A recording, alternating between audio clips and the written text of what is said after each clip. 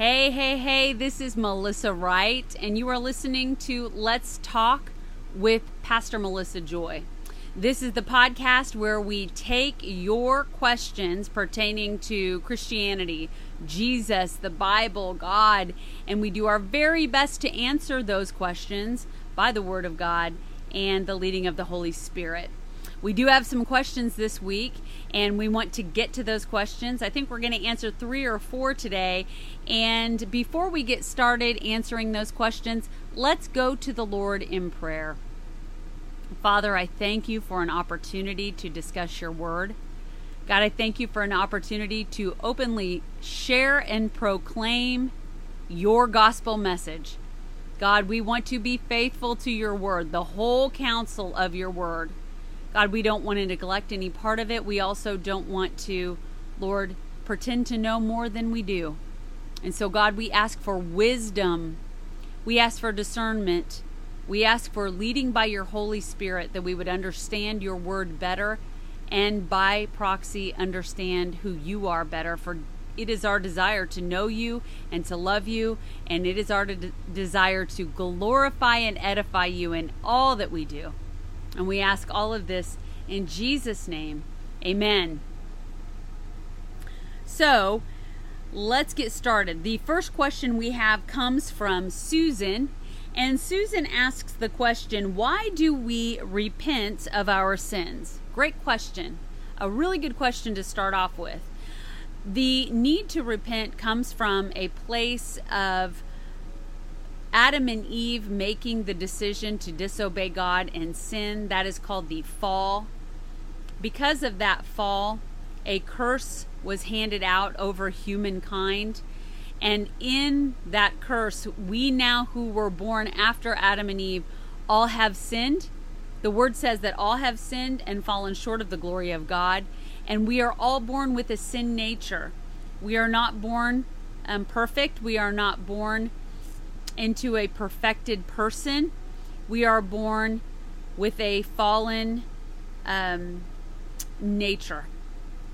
And so we have need to repent of that nature. You see children from a very early age not needing to be taught how to be selfish.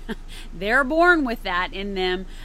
You don't have to teach a child to take a toy away from another child. They figure that out on their own, because that's just the way it works because of the fall. But because the Lord is gracious, He has given us a way to be reconciled back to Him through Jesus Christ. I don't want to get too far ahead of ourselves. Let's take a look at what the Scripture says specifically about repentance. 1 John 1, verses 8, 9, and 10. Let's read that together. Consequently, I'm reading today the New American Standard Bible, or the NASB. That is the Bible I read from often and study often, and today I'm going to be reading from that version. 1 John 1, 8 says, "If we say we have no sin, we are deceiving ourselves, and the truth is not in us. If we confess our sins, He is faithful and righteous to forgive us our sins and to cleanse us from all unrighteousness. If we say that we have not sinned, we make a liar of His word, make Him a liar, and His word is not in us." Hallelujah. The word of God. So here we see that we have all sinned. If we say we haven't, we're deceived. That's clearly what these verses are saying. But if we're faithful to confess our sins, He is faithful to forgive us our sins and to cleanse us. I love these verses. This is so promising that we have one who not only forgives us, but cleanses us from unrighteousness. Hallelujah. Now, notice that the word confess and the word repent are not the same word. This verse uses the word confess, but it doesn't say repent. And the definitions are a little bit different. And so I want to take us to a verse that actually uses the word repent. And why is that important, you may be asking? Well, I'll tell you what repent means. Repent means to feel or express regret or remorse about sin or wrongdoing. But repent also means to change our mind, to change our way of thinking. So confessing is one thing, but we literally have to go a step further and not just confess, well, I did it, this is what I did wrong. But now we need to say, and I truly regret that. I don't want to do it again. I want to change my ways. I want to change my mind so that I'm not one that perpetually does this particular sin. That is repenting. What does the word say about repenting specifically? Let's turn to the book of Acts. Acts 17. We're going to go down to verse 30, and we're going to read verse 30. And this is what it says. Therefore, having overlooked the times of ignorance, God is now declaring to men that all people everywhere should repent, because he has fixed a day in which he will judge the world in righteousness through a man whom he has appointed, having furnished proof to all men by raising him from the dead. Who is that man, you may be asking? Jesus Christ. God sent his son Jesus. He allowed him to teach and minister. He allowed him to live as a man. He was crucified. He was murdered. He died. Yet 3 days later, he rose from the dead. And the word is saying here that he proved to all men by raising him from the dead. And so what does this mean? Well, it means that one day we will stand in judgment before the Lord, and we have an opportunity now to honor what the Lord is declaring. And what is the Lord declaring? Well, it says right here in verse 30, God is now declaring to men that all people everywhere should repent.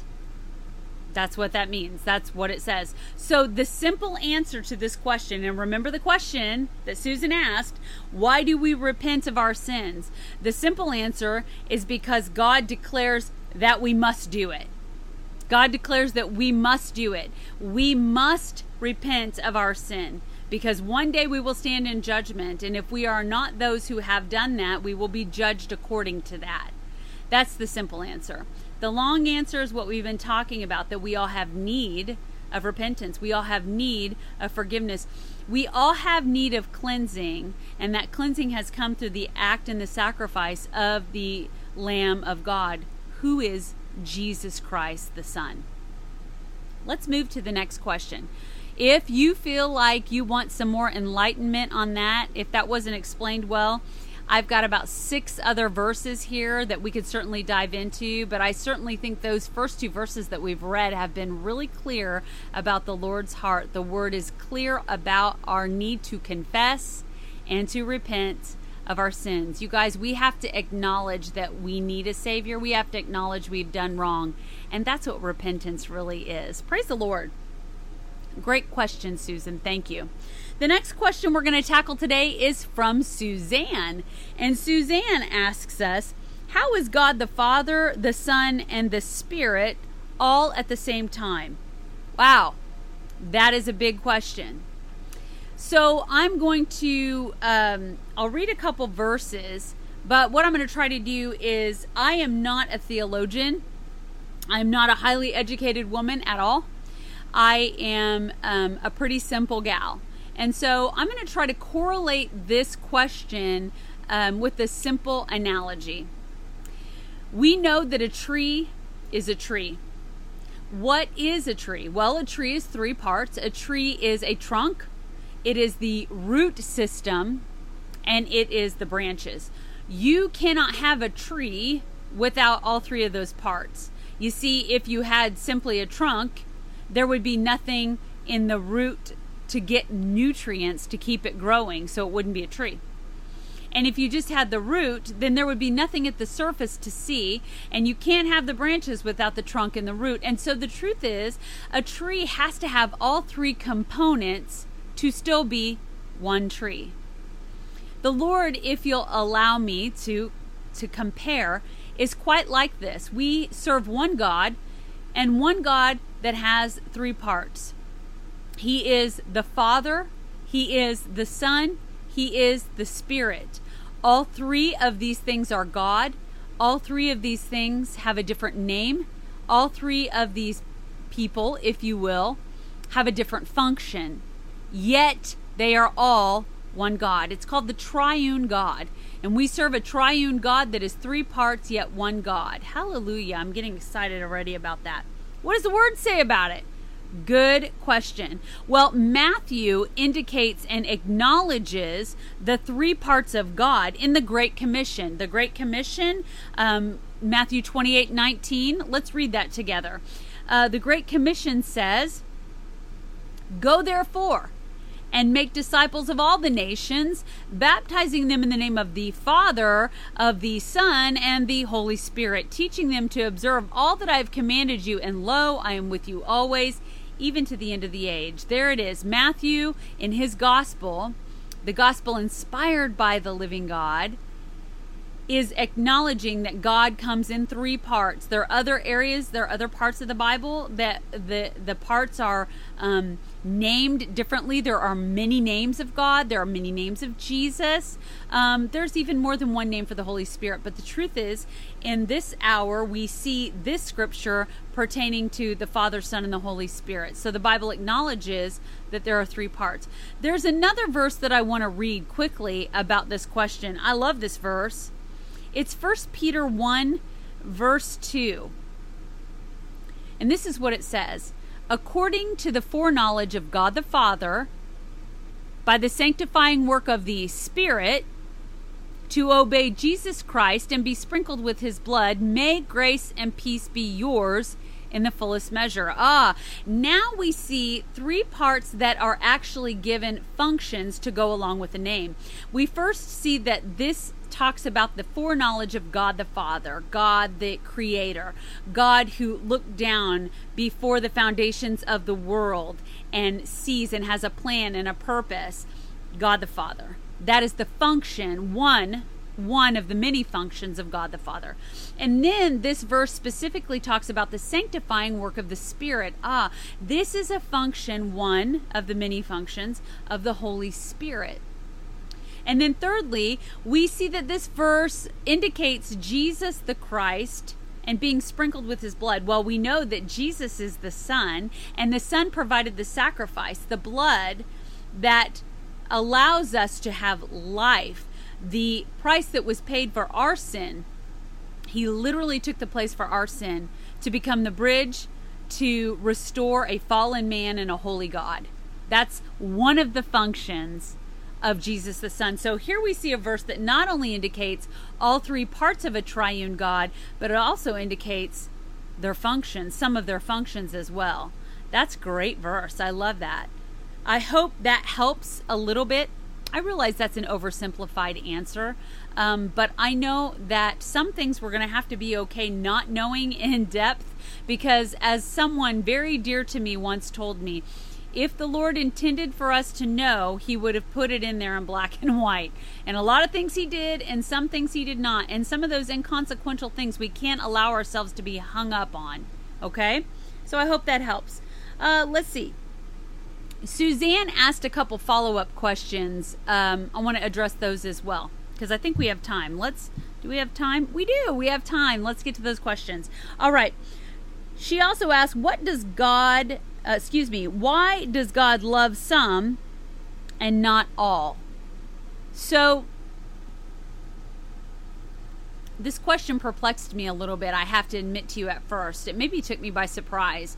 I never in my life did not think that God loved all people. I was raised in the church. I was raised in a godly family. I was raised hearing the word of God regularly. And it didn't dawn on me, when we sing Jesus loves the little children, I think he does. And I thought it was all of them, all of us. When we sing Jesus loves me, he loves me, and you, and you, and you, and you. And I never thought for a minute that he didn't love all of us. And then I go back to the word of God, and I had to think about this question for a moment. Because, I don't want to speak in error, especially on the first show. I mean, there's enough people out there that are criticizing and looking for a way to criticize the Word of God. The last thing I want to do is come up against some highly educated person who's like, well, you misspoke. Listen, I probably will. but it is not my heart to misspeak. My heart is to be right on and as accurate as I can be. I want to accurately divide this word. I want to know it in my heart. I want to live it in my life, and I want to share it with you. So if I misspeak, I deeply apologize and ask your forgiveness up front. But one of the first verses we all learned as children was John 3:16. And we're going to read that. Even though I know that you have it memorized and I have it memorized, I want to read exactly verbatim what the NASB says. For God so loved the world that he gave his only begotten Son, that whoever believes in him shall not perish, but have eternal life. John 3:16. It does not say, for God so loved a few. It does not say, for God so loved only a chosen handful. It says, for God so loved the world. That's everybody. What does that mean, the world? The world is not for him. There is another king of this world. There is another ruler of this world. There is another little g God, not big G, little g, God of this world. And his name is Satan. He is the devil himself. He is Lucifer, a fallen angel, and he is the prince of the air. He is the ruler of this world. He has dominion because, we won't go into that, but he has free reign right now. Now, he has been defeated. Hallelujah. Jesus has overcome the devil, death, hell, the grave. Hallelujah. But the world is not what we would say is in alignment with God, okay? What does that mean? For God so loved a fallen people before they were restored. That's what that means. For God so loved us while we were yet his enemies, that he gave his only Son. He didn't just love a few. He didn't just love those that he knew would choose him. He loved the world while we were at odds against him. Before we even knew him, he loved us. And it doesn't say some of us. And listen, again, this may be oversimplified, but boy, I stand on that verse. I don't think God doesn't love somebody. I think he loves us all. I'll tell you something else. 1 John 4:8 says that God is love. Not only does he love, but he is love. He embodies love. Actually, love doesn't come from any other source. True, authentic love only comes from God, and he examples that for us to love one another, him and love one another.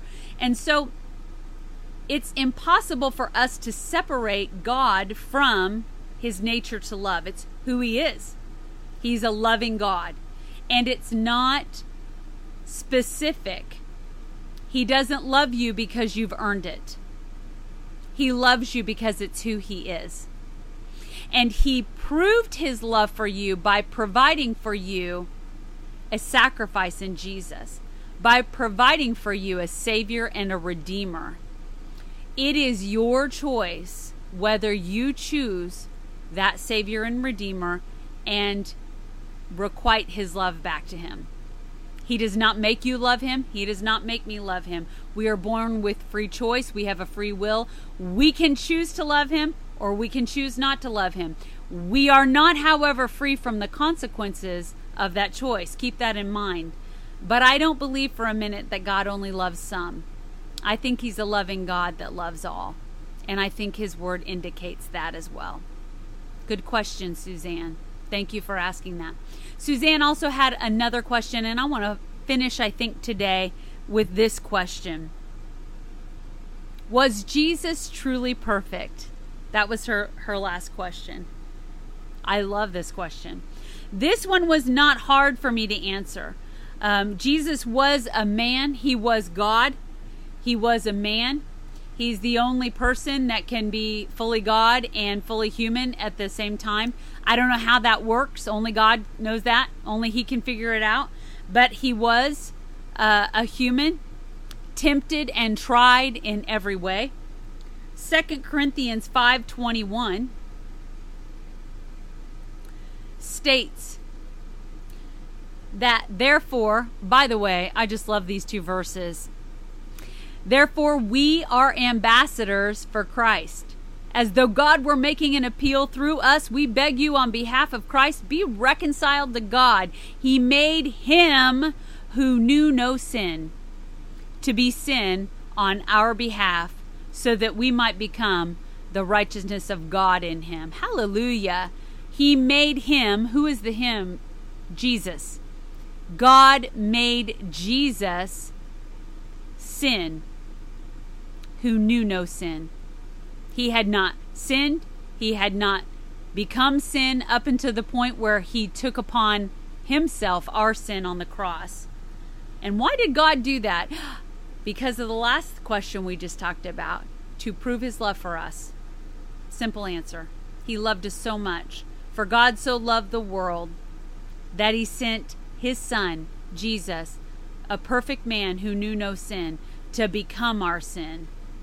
Amen. That's exciting. 1 Peter also indicates this point as well. 1 Peter 2:22. This verse says, who committed no sin. Let me just jump ahead so you get the full picture here. Verse 21, 1 Peter 2:21. For you have been called for this purpose, since Christ also suffered for you, leaving you an example for you to follow in his steps, who committed no sin, nor was any deceit found in his mouth.